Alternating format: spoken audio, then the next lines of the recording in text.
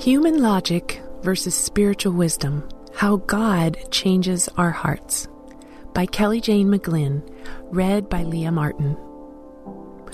Proverbs 3:5-6 says, "Trust in the Lord with all your heart, and lean not on our own understanding. In all your ways submit to him, and he will make your paths straight." My own understanding, how I love thee.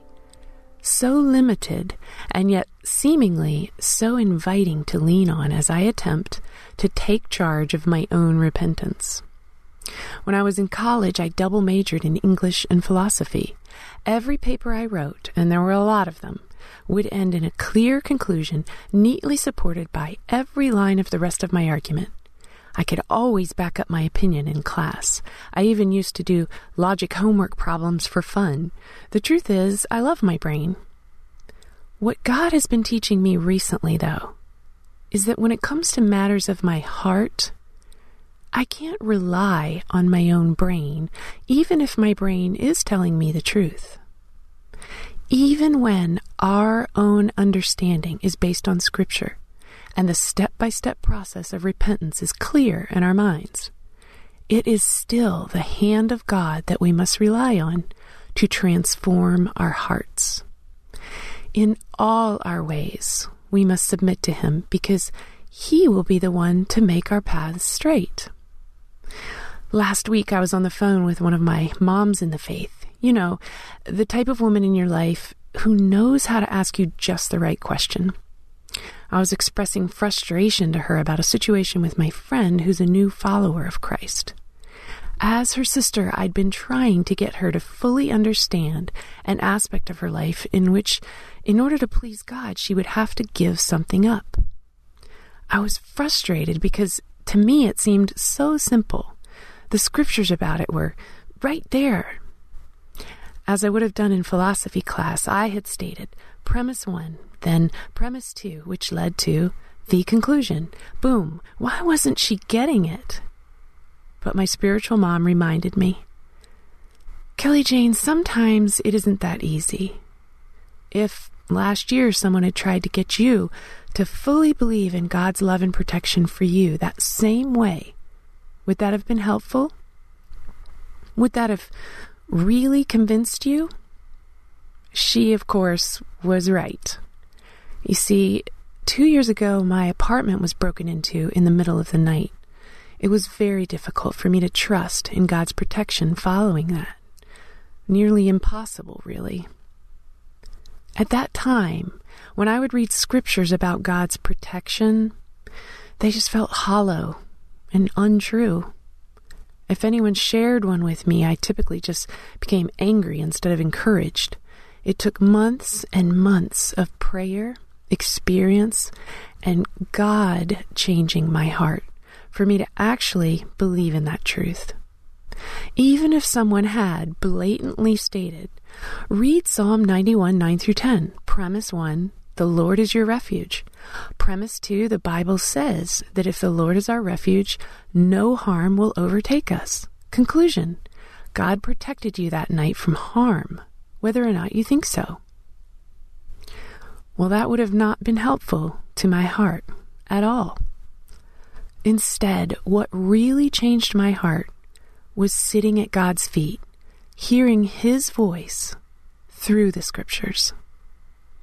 Jesus reminds us of this in John 5:39. You search the scriptures because you think they give you eternal life, but the scriptures point to me. Jacob physically wrestled with God. David struggled in prayer. He begged God to create in him a pure heart, instead of trying to logically think his way there. These men submitted their ways to God, which was really an invitation to see him face to face. And God blessed them for it. Sometimes we want a quick fix with devotionals. We want to Google a scripture, write it on a Post-it, and magically have our hearts renewed. We want a change of heart, and in our fast-paced society, we want it now.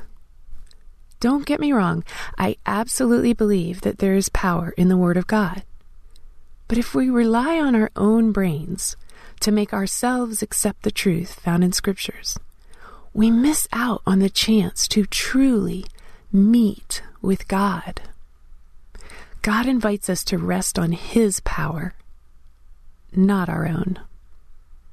Even when our understanding is based on truth, God calls us to lean on His understanding, to walk with Him, to sit at His feet. Today, as you read His powerful word, seek God through His scriptures, and not just solutions. Hear His voice speaking to your heart. Intersecting faith and life. I encourage you to listen to the song, Nothing I Hold On To by United Pursuit as you meditate on the ways you desire God to change your heart. What area of your life is God calling you to surrender to His understanding over your own? What mountain is God asking you to climb? And how can you do so with hands wide open, as the song mentions? Hear God's voice today over your own human logic.